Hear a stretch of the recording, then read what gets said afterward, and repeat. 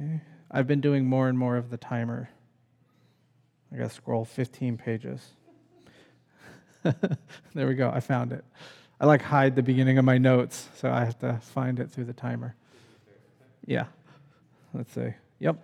There we go. All right, we're going to start today with a little poetry by the great, right? That's what everybody calls him, the great Muhammad Ali, right? Cassius Clay, before he changed his name to Muhammad Ali. You guys ever seen this poem? Okay, so this guy really wrote a poem about himself called "I'm the Greatest."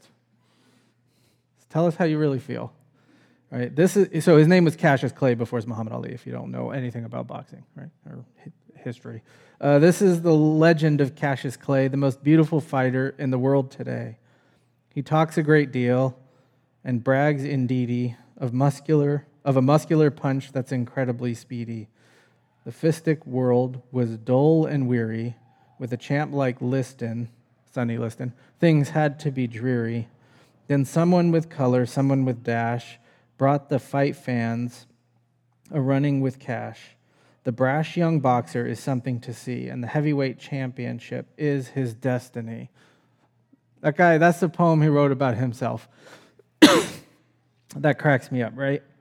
Part of the appeal the legend of Muhammad Ali was, here's the thing, he actually was the greatest, right? But the appeal was he was the greatest, and then he told everybody he was the greatest. He has some great quotes. What is it? I float like a butterfly, sting like a bee.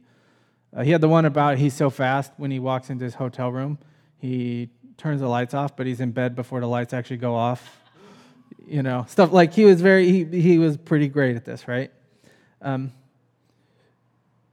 remember once too, speaking of greatness, seeing a poster. I don't remember where it was exactly. It was like one of those posters, I might have seen it on Reddit or something, in a high school classroom. And it said something like, "You're the greatest at something, you just have to figure out what it is." It was like a motivational poster. And I remember thinking, no. I grew up in the self-esteem movement, right? In elementary school and junior high, everything. You're the greatest. And I remember thinking, well, if everybody's the greatest, then nobody is. The word, right, somebody, I don't know, the thing is, we all have this desire within us, right, to be great. And those posters and this poem, this Muhammad Ali poem, right, they all sort of appeal to something deep down within us that wants to be the best. We want to compare ourselves to others, and we want to be the best. But why? Who cares? Why does it matter if we're great? Well, when you're great, usually you have some sort of a sense of control. If you're the greatest at something, people will follow you in whatever that something is. When you're great at something, you get admiration. People like you. Can I be honest? That was the only reason I played basketball in high school. I don't even like basketball, really. But you know what? I'm really good at it. And when I played and I was good at it, everybody would say, "Wow, John, you're really good at that." And I would go, "Hey, that feels pretty good." Even though the thing that I was good at, I hated it. And then I would go to practice, and I would be like, "This sucks, and I don't like doing this." But then people will tell me I'm great, so I guess I got to do it, right? And that was pretty much the only reason I played basketball. We like the admiration. And we're really good at comparing ourselves to others. Everywhere we go, we compare ourselves to people. And and a lot of things that we do, we do it all the time subconsciously, right? But here's the thing too, we especially are good at it when we know we're going to come out on top, right? We really like comparing ourselves to people we know we're better than at whatever it is, right? So when I say I'm really good at basketball, what I mean is compared to the other high schoolers, I was really good at basketball. You know what I never did? I never compared myself to those NBA players, because those guys are actually good at basketball, And so we like to do that. We like to compare ourselves to people because we win. And there's this deep thing within us that's like, I need to be the best. It has to be centered around me. Now, recapping real quick where we've been in the book of Luke. We did first we did a sermon a couple weeks ago on Passover, and we talked about the preparation of the Passover meal and how Jesus is the ultimate fulfillment of Passover. Then last week we did the whole communion service, where we talked about what's the point of communion. If you missed that one, that's a good one to go back and listen to, and you find out why we do what we do every week after church. So the disciples and Jesus, they're at the Last Supper, right? They're sitting on one side of the table, and Leonardo da Vinci is on the other side painting them. And they're taking the elements, of the Passover meal, and Jesus is instituting communion, doing all this stuff. Now, the Passover meal, though, was kind of like Thanksgiving afternoon. I don't know if other people do Thanksgiving the same way my family does it, but, Thanksgiving is not like just lunch and then it's over, right? Thanksgiving's kind of like a whole thing, right? And we're there all afternoon, and my mom she makes butternut squash soup to start out with, and that's disgusting, and everybody eats that, and then I'm starving, and then it takes another 3 hours to get the rest of the food, and it's like a whole thing, right? Passover was the same kind of thing. It was a whole production. And so they're there for a while, and a bunch of other stuff happens. And in some of that other stuff that happens during this meal, this is what we're going to read today. The disciples, in the middle of this meal, they fall into this trap about, I want to be great. Now, before we jump into those verses, though, I just want to real quick read verses 21 through 23. I only have 2 of those verses up here, but I'll read the third one too. But behold, so this is at the dinner. The hand of him who betrays me is with me at the table. For the Son of Man goes as it has been determined. But woe to that man by whom he is betrayed. And then the verse I don't have up there. And when they began to question one another which one it could be, which one of them could it be who was going to do this?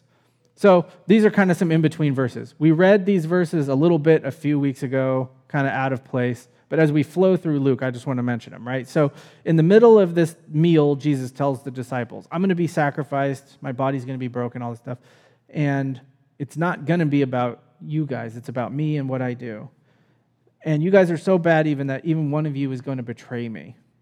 Now, you think Jesus telling the disciples, one of you guys is going to betray me, would make the disciples be kind of introspective and stop and think about who they are and who Jesus is. And just kind of, this is like a weighty, heavy, serious moment, but that's not at all what happens. Look at verse 24. And a dispute arose among them as to which of them would be regarded as the greatest. So here's what happens at this meal. Luke leaves something out. All 3 of the first 3 Gospels, the Synoptic Gospels, they leave out a story. And John wrote his gospel like 30 or 40 years after these first 3 were finished around the same time. And John was there. And in writing his gospel, he was like, oh, these 3 guys left out, I'm guessing, he said, one of my favorite stories about Jesus. And so he put it in. And so John's gospel is the only one that has it. We're not going to read it, but I'm going to recap what happens. So they're there at the meal.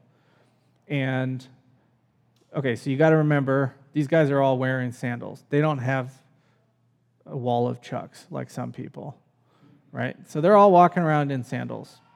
And if you've ever been, the Bills must have scored again. If you've ever been camping, right, which is basically just sleeping on the floor, let's be real, and you're outside and you're all dirty. You know that, like, we don't get dirty here, you know what I mean? We shower every day. We're all pretty clean, I think. But that feeling of just like covered in grime and dirt from hiking and camping. Now imagine hiking with no shoes, but like sandals, and just how nasty your feet get. So they all come inside, and they're supposed to kind of wash up, or somebody's supposed to wash up for them or whatever. Nobody really does it. And so Jesus, what he does is he takes off his clothes and gets down to his skivvies, I think. So his clothes don't get all wet and everything. Puts a towel around his waist, and he gets down, and he gets a bowl of water, and he starts washing the disciples' feet. Nasty, disgusting, don't shower every day, walking around Jerusalem. So these guys too, remember, they're walking every day this week. They're walking from Jerusalem to Bethany and back, and that's like every day walking from here to the Cow Palace and then back and back, and these guys were gross. And Jesus gets down on his knees, and he washes the disciples' feet. And then he teaches them a lesson, and he goes into like this is how the kingdom works, and we're going to talk about some of this in a minute. So then Peter argues with them a little, then it's all over, right? So then they have the meal and everything, and then after the meal, what do? They start fighting. No, I'm going to be the greatest. No, I'm going to be the greatest. No, I'm going to be the greatest. And this really is like deja vu, because we already read this part. We did a whole sermon on this already. An argument, or this is from chapter 9. An argument arose among them. That's literally exactly what he says he says a dispute in chapter 22, as to which one of them would be the greatest. But Jesus, knowing the reasoning of their hearts, he took a child, put him by his side, and said to them, "Whoever receives this child in my name receives me. Whoever receives me receives him who sent me. For he who is least among you is the one who is great." And we already did this sermon. We talked about it. I bet that this was an ongoing discussion with the disciples. Luke records it twice, but I guarantee that this happened more than twice. They're thinking when Jesus becomes the king, okay, eventually Jesus, he's told us he's the king. They don't know what that looks like exactly. They have this weird kind of warped view of that. And they're thinking, boy, when he becomes the king, who's going to be the chief of staff? Right? You know, the president has the chief of staff, who is basically the person who runs the country. One of the most important positions in our country is the president's chief of staff. Who's going to do it? Who's going to be the number 2 guy? Now, this is why, sidebar, I think things like communion are important, right? Because we're so good at forgetting, aren't we? Forgetting what Jesus has done for us. Thinking our sin nature likes to make us think that our sin nature is stronger within us than we think it is. We don't give our sin nature enough credit. And what that sin does is it takes our gaze, it takes our view, and it points it away from God and in on ourselves. And when that happens, this is what we do. This is what we act like. And so when I see the disciples here, I don't go, wow, I would be so much better. Right? Isn't that easy to read this and go, I wouldn't be arguing about who's the greatest? Let's be honest. If I was there, I would be trying to win this argument, and then I would have won it. Right? That's how this would have gone. But look at the patience of Jesus. Look what he does. Right? At some point you think Jesus is just going to be like, you know what? Enough with these 12. Fire from heaven. Right? No, this is not what he does. He takes a big sigh. That's not in the text. It's implied, though. He goes, verse 25. The kings of the Gentiles, he says to them, the kings of the Gentiles exercise lordship over them, and those in authority over them are called to be benefactors. So he just starts at the beginning. All right, guys, we've done this before. Let's do it again. Let's teach you the same stuff again that we've already done. So he talks about the way that, remember in Scripture, we talk a lot about this, that the Bible portrays sort of 2 systems in the world, the kingdom of God and the kingdom of Babylon. And the kingdom of Babylon is broken and messed up, and it oppresses people. And it shows up in all sorts of real world kingdoms. And he says, look, this is how authority in Babylon has always worked, with kings and rulers, clients and patrons, in family structures for most of human history, in the military, in business. Oh, Stephen's not even here. I was going to say in Starfleet, right? This is how authority structures work. It's top down. And that's just how we think. That's how we think about authority. Do you know how hard it is to retrain yourself to do something? It's like a habit. There are so many things that you think and do, without even thinking about it, because they're so ingrained within you. And changing those things is really hard. I remember a while ago, I read this book years ago called The Power of Habit. And he talked about how the brain works and stuff. And let's be real, I understood some of it. And what he said in the book, though, was there's a part of your brain that's kind of conscious and rational and thinks, and that's not the part of your brain that controls everything. You have this other part of your brain that's like habits, and getting this part of your brain to talk to that part of your brain is very hard. And so, let me give you an example. Speaking of how I got good at speaking of being good at basketball, here's an illustration from that. So when I was in 6th grade, this is why I got good at basketball. Again, it was pride. I don't even like basketball, but all the kids were trying out for the basketball team when I was in 6th grade. They had one team for the whole middle school, right? And so I went and I tried out. And they took every kid that tried out except for me. You know what else? They didn't even fill the spots either. They had more spots. They could have taken me and just let me sit there. It wouldn't have hurt anybody's feelings. Okay? So I was at that point shorter than Melissa is now, right? I was 4'10" and a nothing, right? I was a little tiny kid trying to play basketball. And so our school was kind of big over on the other side of town. We had a gym complex with 2 gyms. There was one upstairs and one downstairs. And what would happen is the junior high team would practice upstairs, just as the high school team was finishing practice. And the high school team would come downstairs and practice. And so I was like, I'm going to be the best player in the whole world because they didn't take me just for spite. And I was angry. And so every day while they were practicing upstairs, I would go practice downstairs, even though I didn't know what I was doing. I got to learn how to shoot and stuff. So I'm on one half of the court, and there were these two kids. I don't remember the second one's name, but one of them was Eddie Harris. And these are the guys whose dad was like Serena Williams' dad, but with basketball, like really hard, really good coach. And so those two would come down with their dad after the high school practice and practice for another 3 hours every day. And that's why they both ended up playing at USF, and they were pretty good. And so I would be on the other side shooting. And one day, Eddie's dad came over to me, and he was like, hey, you're doing everything wrong, right? And I was like, no, I have no idea what I'm doing, right? And so he taught me something about free throws, right? And this is what he taught me. When you're shooting, you got to create a line with your body. Starts with your toe. You got to run a straight line up here, and your elbow makes a straight line. And this is why Klay Thompson has the most beautiful shot in the world, because he does this exactly. You got to make this straight line, and you got to tuck your elbow. Now, if you've ever picked up a basketball and not thought about it, this is what you do. You put your elbow out. And everybody that puts their elbow out, when you shoot it, it pushes the ball sideways. But if you tuck your elbow in, you always throw it at least at the rim, right? Okay, so that's an ingrained thing, though. Everybody that picks up a basketball has to go like this. So you know what I did? For a year, I took tens of thousands of free throws standing there. And every time I did it, I said to myself, tuck your elbow. And I went, and then I took a free throw. And then I picked up a ball, and I said, tuck your elbow. And I tucked my elbow, and I shot it. And eventually, it retrained myself. And that's how I got good at basketball. But that's really hard to do. It took tens of thousands of shots to retrain my body to do something that it normally doesn't do. And this happens in all sorts of stuff, right? I have a rib injury from getting hit by a Jeep Grand Cherokee, and I can't turn to the right. And you know what I always do? I got to buckle my seatbelt. Oh, I still haven't learned that one, right? My body doesn't know. Or another one I wrote down was in my van. If you guys have borrowed my van and my Blazer, a lot of you guys have borrowed both of those cars. The van has this emergency brake, okay? And the Blazer, it's a button. And every time I get in a Blazer, I go like this. And I kick nothing. And then Melissa laughs at me, and I go, I know, shut up. I do it all the time because it's ingrained in me. Now, those are small examples of how it's hard to change something like that. There's big examples too, right?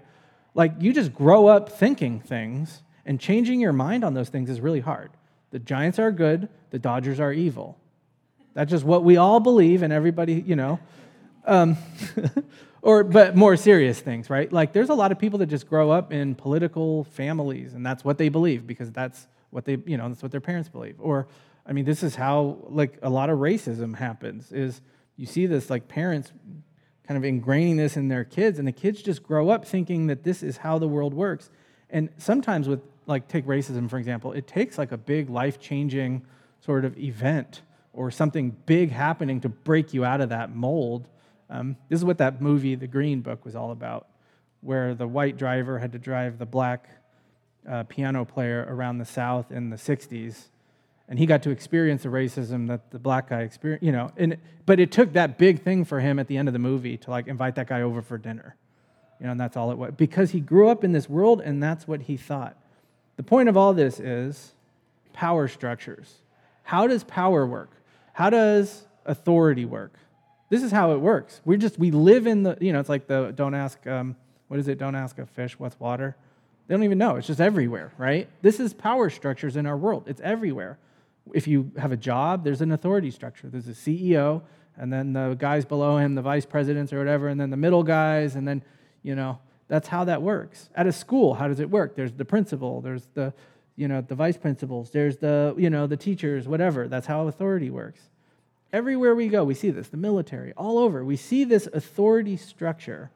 And so the point, why did the disciples then debate who would be the greatest? Why are they sitting there debating who would be at the top of the pyramid? Because that's the power structure that they see everywhere. That's how they thought the world worked. And they didn't even realize that that's what they were doing, that they were living out this sort of mold of Babylon. But Jesus says, I don't want it to be like that. We need one of these big, drastic, life-changing kind of moments. So he says, but not so with you.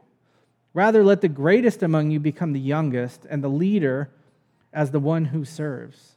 So the kingdom of God is not the same power structure, does not use the same power structures that the kingdom of Babylon uses.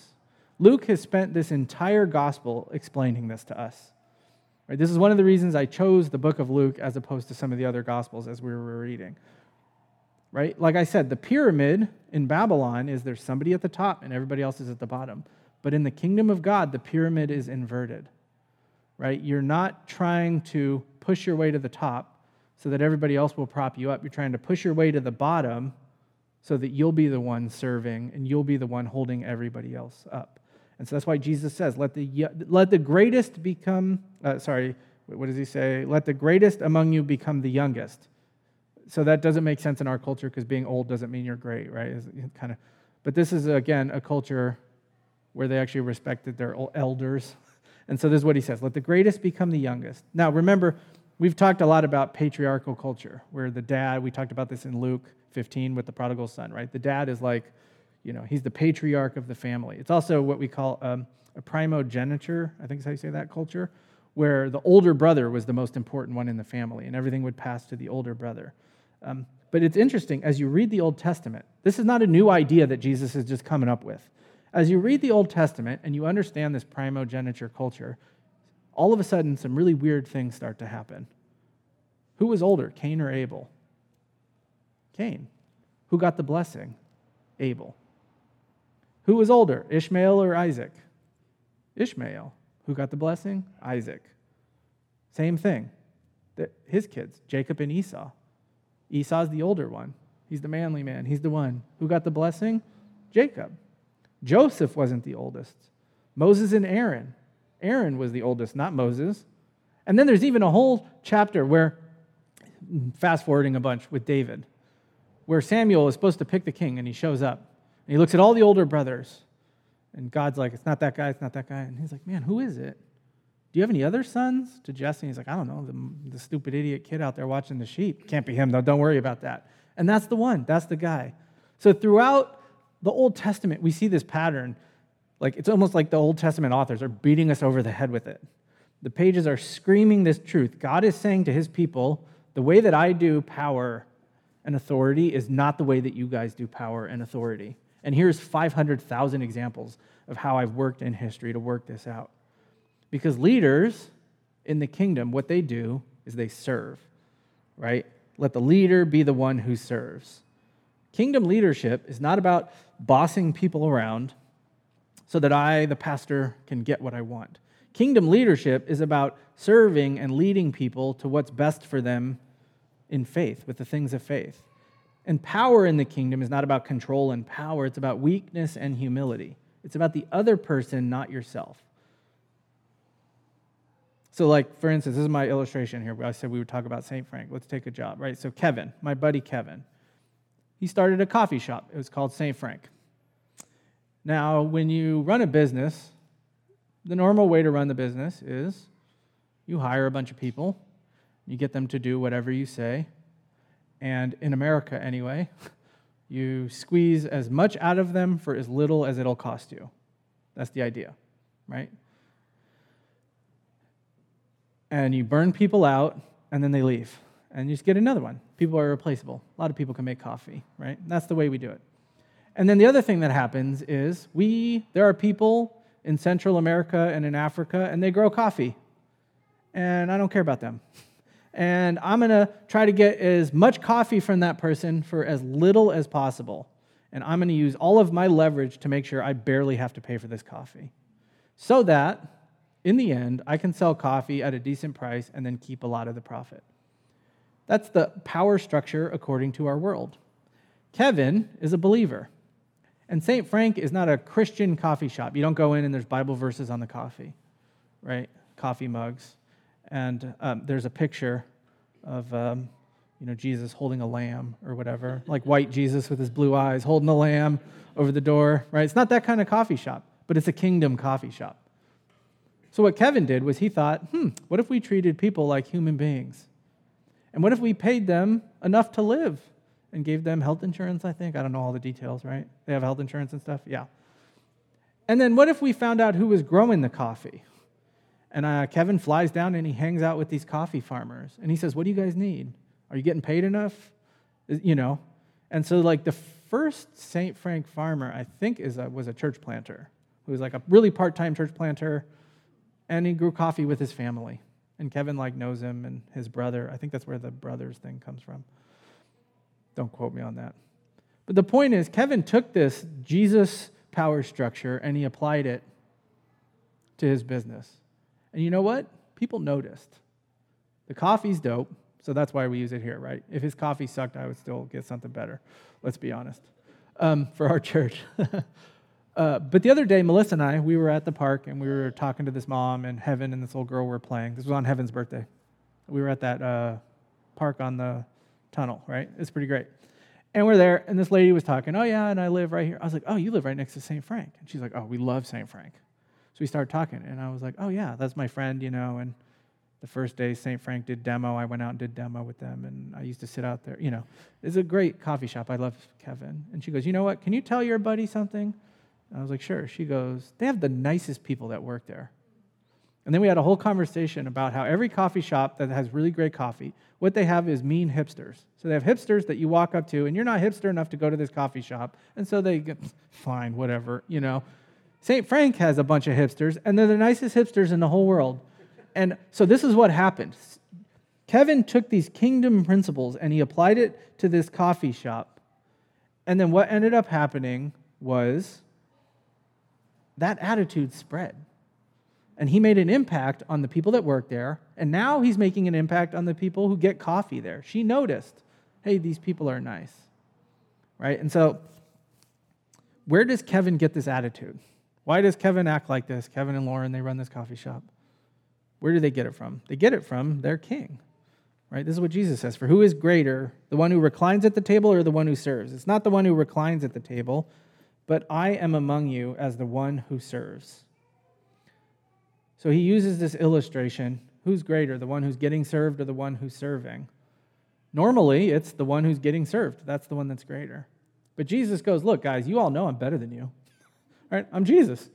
Are you Jesus? No? Yeah, didn't think so, Peter. That's what he said. I'm paraphrasing. Right? So I'm greater than you, but what just happened? I just washed your feet. Again, I'm the one that's a servant. In the book of Mark, Jesus says this, for the Son of Man came not to be served, but to serve. He's the ultimate servant. He's the ultimate servant. And so Jesus, I love this because these guys are arguing about which one's the greatest. And what does Jesus do? All right, guys, let's back to square one. Let's just talk about this again. And he explains the whole thing again. He's not mean about it. He understands the fallen and sinful nature. And I love this too, though. He's also encouraging. Look what he says. You are those who have stayed with me in my trials, and I assign to you, as my Father assigned to me, a kingdom, that you may eat and drink at my table in my kingdom and sit on thrones judging the 12 tribes of Israel. You guys stayed with me in my trials. One of the other Gospels talks about how basically everybody left Jesus, right? When they started to realize he wasn't the king that, you know, he lost a ton of disciples. He went from mega church to a tiny little church with 12 guys, right? I mean, more than that, but, you know. And as we read the Gospels, we kind of get this picture that the disciples are just completely clueless and that the death of Jesus came out of nowhere, right? But that's not really the picture the gospel writers paint. There's been a lot of opposition to Jesus and his ministry. And the disciples, through the opposition, the most important, famous, powerful people in their like religious world are opposing Jesus every day in the temple. And the disciples have stuck with Jesus. And in a second, we realize that they're starting to get the hint that Jesus is going to die. We'll see that in a minute. And they stick with him anyway. And he says, because of who you guys are and because you've been chosen and you're the 12, well, I mean, not Judas, but, you know, you guys, you will sit on these thrones in eternity. So it's a tie back to verse 24. They're arguing about who's going to be the greatest. And Jesus goes, look, you guys are going to be the greatest, but not in the way that you think, not in this life and in the power structures of this world. And these guys sitting at this table, they're going to have a special place in eternity, a special place in the kingdom of God. But even more important than that, they're going to sit at the table with God. That's the big, they're going to sit and eat and drink. We talked about that last week, how important picture of eating and drinking and meals and fellowship is. They get fellowship. They're going to go to the king's table, right? They're going to be there at the marriage supper of the Lamb. That's the greatest honor. But before we get there, there's a long road ahead of suffering and pain and failure and sin. So verse 31, Simon, Simon, behold, Satan demanded to have you that he might sift you like wheat. So whenever God uses double names like this, you know something's up. Abraham, you know. Yeah, Melissa does this too. She goes, John, right? You know. When I put the ice cream in the fridge instead of the freezer. Oh, John. Right? Simon, right? But then what's interesting, he goes, Simon, and then he goes, you all. So y'all, right? There's no y'all we don't really do that. I guess you guys do in the South or whatever, but this is plural. The word you is plural. So Simon, behold, Satan has demanded to sift you, plural, to have you that he might sift you like wheat. Both of those are plural. So it's interesting. He goes Simon, and then he's talking to all the disciples. And what he says here is it's kind of like in Job. Do you remember the beginning of Job where God and the devil are talking? He's like, I bet I can mess with Job. And God's like, okay, go for it. That's kind of what's going on here. The devil is asking, can I mess with Peter? Free papers, if you want those later. He goes, he wants to sift you like wheat. Now, what that was is, if you don't know anything about, okay, I'm going to be honest, I don't either. I Googled this, right? So what they do is they put wheat in this thing and they shake it up real hard so that the chaff kind of flies away. The idea is you shake it really hard. That's what he's saying. Satan is asking and all the disciples to shake you guys up. But I've prayed for you that your faith might not fail. And when you have turned again, strengthen your brothers. Right? I love this. Now he goes back to singular. So Simon, he's talking to Simon. Satan's asking to have all of you guys. But Simon specifically, I've prayed for you specifically that your faith wouldn't fail. And when you have turned, not if, Jesus is very confident, when you have turned back. So he's telling Peter, you're going to fail, but you're going to come back. And in that, you're going to be able to lead the people, and you're going to strengthen your brothers with that. But what do you think Peter said? Oh, man, that's a bummer. No. Peter, he's me. He's confident, right? He's an arrogant punk.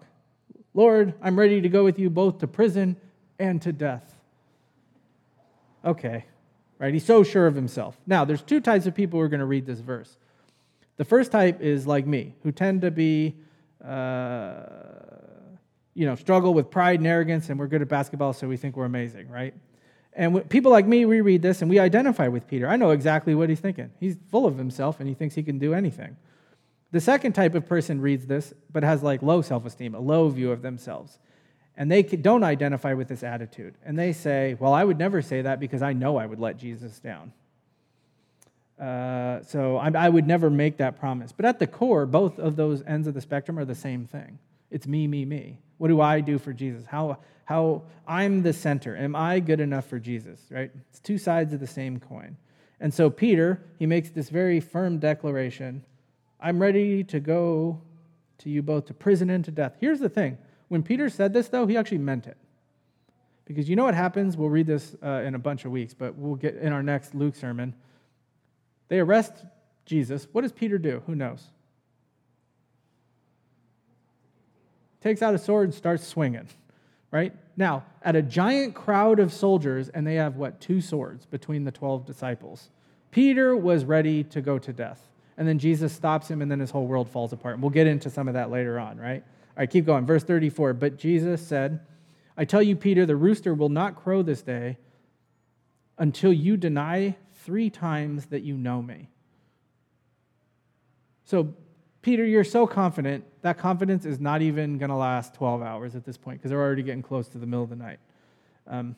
I think, you'll deny me 3 times. Lying once, you can chalk that up to being scared. Lying twice, I don't know, kind of a habit, I guess. 3 times, this is deep. This is serious business to deny that you know somebody 3 times. Peter's confidence, right? It has no foundation. All right, let's keep going. We're going to fly through some of these here. And he said to them, when I sent you out without a money bag or knapsack or sandals, did you lack anything? And they said, nothing. So if you remember back in chapter 10, he sent the disciples out on this mission. And they had not to take a bunch of stuff, and they were taken care of. In verse 36, so he said to them, "But now let the one who has a money bag take it, and likewise a knapsack, and let the one who has no sword sell his cloak and buy one." So Jesus, this is kind of a confusing verse. What he's saying is, what's going to happen next in your lives, the death, resurrection, and ascension of Jesus is going to inaugurate a whole new phase of ministry for you guys, where you're going to really have to change your attitudes and start taking care of yourselves. And, you're going to have to go out. You're going to travel to Antioch and to Philippi. You're going to be all over, go to Rome. Thomas goes to India. They go to Africa. Like, they have to go out. And so he's telling them, you guys get ready for this big mission that's coming. Now, the tricky part here is, what does he mean by take some swords? Now, most commentaries that I read in prepping for this sermon, I swear, spent half of the ink on this. What did he mean by swords?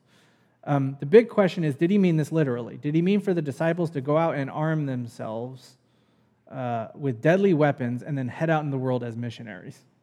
I don't think so. Let me tell you why. First, we have to remember what Jesus has already taught his disciples about loving your enemies and praying for those who persecute you.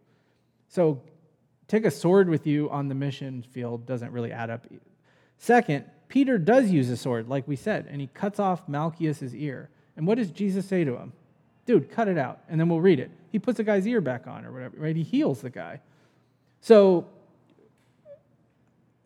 what is Jesus talking about then? Again, in the context, what he's telling them is, guys, your training is almost over. You're moving from being disciples who are learners to apostles who take the message out. That's what that means, like messenger, the one who's sent out. You're going out. And so you need to be ready. You need to be tough. You need to be ready because it's going to be hard. A modern example is, I actually had this happen. I was sitting in a church planting seminar when I was just thinking about church planting, and this guy was talking. The seminar was about basically like trying to talk people out of it and talking about how hard it was. And in that seminar, talking about how hard church planting was, the guy said, so church planting is not for the faint-hearted. So if you're going to get out there and you're going to plant a church, you need to put your cup on. That was what he said. Now, did he mean actually go out there like in baseball practice back in the day and, put on a cup and do the whole... No, that's not what he's talking about. What he's talking about is you need to be ready to go out there. That's what Jesus is saying. So everything's about to change and become difficult. Why? For I tell you, the scriptures must be fulfilled in me. And he was numbered among the transgressors, for what is written about me has its fulfillment. So he quotes from Isaiah 53. And Luke, again, spends a lot of time painting this picture. That Jesus in the death and resurrection, right, especially the death and the torture and all that, he's not losing control. He's in complete and perfect control of what's happening. And it to the point where he even predicted this in Isaiah 53. He was pierced for our transgressions. That chapter is about Jesus. And here, the night that it's happening, Jesus says, that stuff is about me. And if you remember back at the beginning of Luke, we talked about that verse where it says Jesus grew. I don't remember exactly what it says, like in wisdom and knowledge. He learned the Bible. And what this means is that there was a point when Jesus was a boy, and he was learning the Bible in his humanity. And he didn't know everything. He wasn't born knowing everything. And he was reading Isaiah 53. He was pierced for our transgression, bruised for our iniquities, right? And it describes the brutal death of the suffering servant. And the Spirit said to Jesus, that's you. That's going to be you. And Jesus had to struggle with that. That's heavy, right? And so Jesus here is saying he's pouring out his heart to the disciples. And of course, what do the disciples always do in moments like this? They go, oh, look, here, we have 2 swords. Jesus goes, again, the sigh is not in the Bible, but it's implied. He goes, it's enough. Now, what does he mean by it's enough? Not that's enough swords. 2 will be enough swords. 2 is not enough swords. Right? What he means is enough of this. I'm done talking about this now. Right? Enough of this talk. And then he keeps going. And he came and he went out, as was his custom, to the Mount of Olives, and the disciples followed him. So they walk from Jerusalem down, there's the valley called the Kidron Valley, and then it goes up to the Mount of Olives. And the Garden of Gethsemane is on the side of the Mount of Olives. And while they're walking, they stop a whole bunch. And they walk through some vineyards, and Jesus does a whole bunch of teaching. That's John chapter 13 through 18. And none of that is in Luke. There's a whole bunch of stuff if you want to go read it. He gives them the new commandment. Love one another as I have loved you. I'm the way, the truth, and the life. The Holy Spirit's going to come when I leave. Like standing among the vineyards there in the valley, he goes, I am the vine, you turkeys are the branches. Again, I'm paraphrasing. The world's going to hate you like it hates me. All that stuff. I've overcome the world. That's all there in the walk. So Luke just skips over it with one quick verse. And then verse 40. So when he came to the place, he said to them, "Pray that you may not enter into temptation." Now, what does he mean by this? Well, again, the Greek is tricky. With Greek verbs, you can say a lot. So one of the things you can do with verb tenses in Greek is to say, is this thing possible? Is it a sure thing? Is it a one-time thing? Is it an ongoing thing?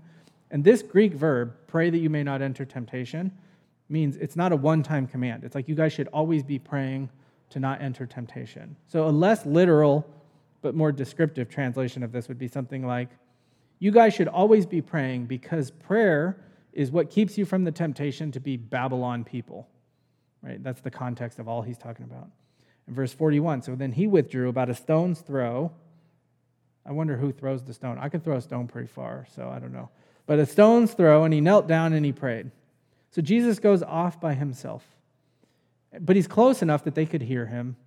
But here's the thing, the disciples, a couple of different times, fall asleep. And Jesus comes back and says, hey guys, wake up, in the other Gospels. And he goes back. So who wrote the whole prayer down? In John 17, we have what's called the high priestly prayer. He records the entire prayer. And it's this beautiful thing. He prays for us and unity and all this stuff. Well, in Mark, there's this verse. This is the greatest verse in the Bible that nobody has tattooed. A young man followed him with nothing but a linen cloth about his body, and they seized him during the arrest. They grabbed him, the kid, and he left the linen cloth and he ran away naked. That's a weird verse, isn't it? You ever seen this verse? You ever noticed this? Just in the middle of the arrest story, this kid is following them, and they take his clothes off, he runs home naked, stark naked like Bart Simpson in The Simpsons, right? So that was probably, church tradition says this was Mark, John Mark. He was a young kid, his mom's house was the upper room, he was following the disciples at a distance. He stayed awake, and he remembered the whole prayer, and he told John, and All right, so this is the prayer though. Jesus says this, he's in the garden, he's struggling. He says, Father, if you are willing, remove this cup from me. That's crazy. Jesus sits in the garden the night of his arrest, the night before the crucifixion. And he says, if you're willing, remove this cup from me. Jesus was aware of the suffering that he was about to face. And he was afraid. He was afraid of the flogging, the beatings, the crucifixion. But he was also afraid of being the sacrificial lamb. Facing the wrath of God was infinitely worse than the pain of crucifixion. So what he says is, if there's another option, let's go with that. That's what he tells the Father. But he says this, nevertheless, not my will, but yours be done. He models the Lord's Prayer. You know the Lord's Prayer? Your kingdom come, your will be done on earth as it is in heaven. This is what he taught his disciples. And in his moment of pain and anguish, this is what he leans on. Not my will, but yours be done. And there appeared to him an angel from heaven strengthening him. Okay, he needed encouragement while he sat here. This was hard. Luke is being very clear that in the Garden of Gethsemane, Jesus struggled. He struggled with this decision to follow through and to face the wrath of God, to the point where the angels had to show up and encourage him. And being in agony, he prayed more earnestly. One commentator said this, and I've been thinking about this all week. Imagine what it takes to make God agonize. Right? Jesus is the God-man. He's man, but he's also God. The answer is the weight of sin. Now, why is Jesus here so anxious? Now, when you're anxious about something coming up, there's two reasons to be anxious. One, because you don't know what's about to happen. You've never experienced it, and you build it up in your head. So you're about to go in for some sort of a medical procedure that you know is going to hurt or something like that, right? And you know it's going to hurt, but you don't know how bad, and so you get all worked up. The second reason is because you've already had this done, and you know how bad it sucks. And so then you sit in the waiting room knowing that you're about to walk into that room, and I don't know if you've ever had painful medical procedures. Am I the only one? I had this one shot once. Before they did surgery on my wrist. It's a long story. But the guy, he had to put this needle in my arm and then pull it out. It hurt so bad because he had to push it through a cluster of nerves and kind of wiggle the needle through the nerves. And it felt like my arm was on fire. I had to do that twice. The second time I sat in that waiting room, I was more scared than the first time because I knew what it felt like. That's what Jesus, he's not been through this, but with his divine knowledge and everything, he knows what's about to happen, and it's terrifying. And so the more agony, though, that he was in, the more he prayed, right? And being in agony, he prayed more earnestly. And his sweat became like great drops of blood falling down to the ground.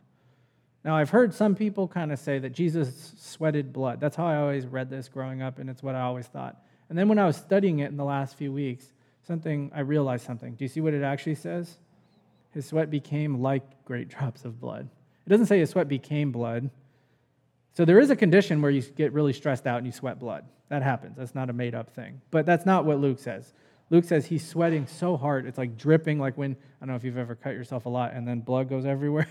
I'm not a very careful person in life in general.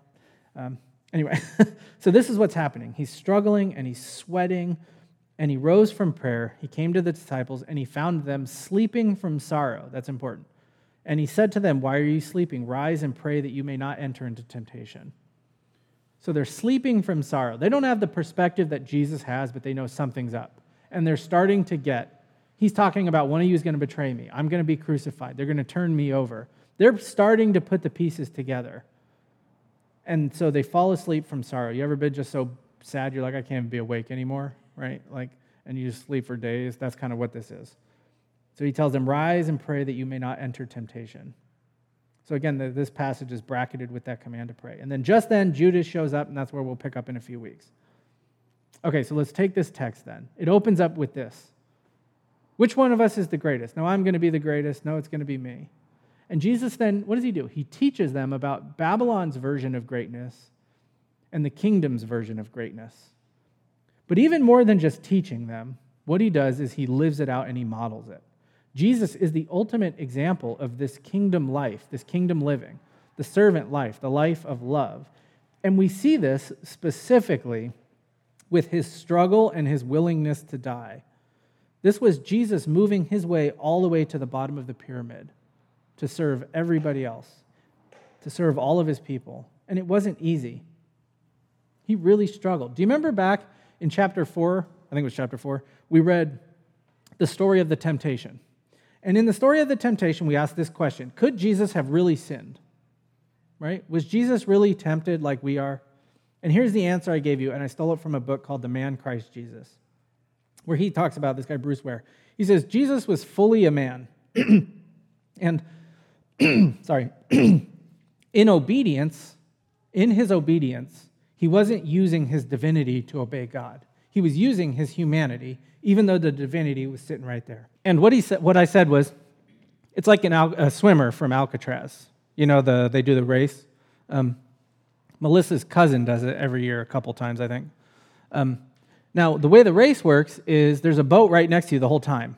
So is there any chance that Melissa's cousin Ashley is going to drown on the swim from Alcatraz? No, there's a boat right next to her.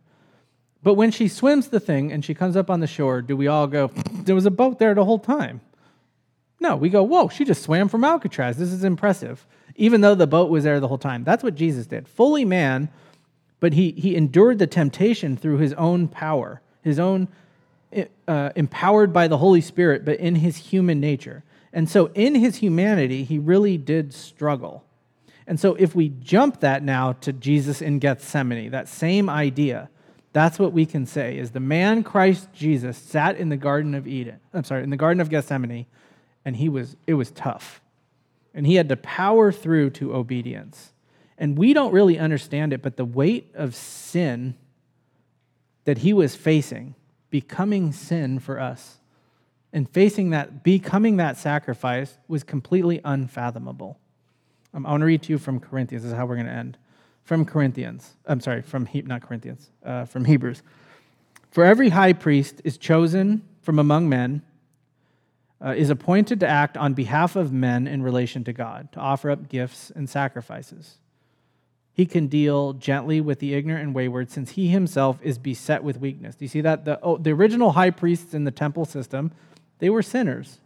But because of this, he's obligated to offer sacrifice for his own sins, just as he does for those of the people. So every year, the high priest has to go. He has to offer a sacrifice on behalf of the people, but also on behalf of himself, because he's a fallen and broken sinner.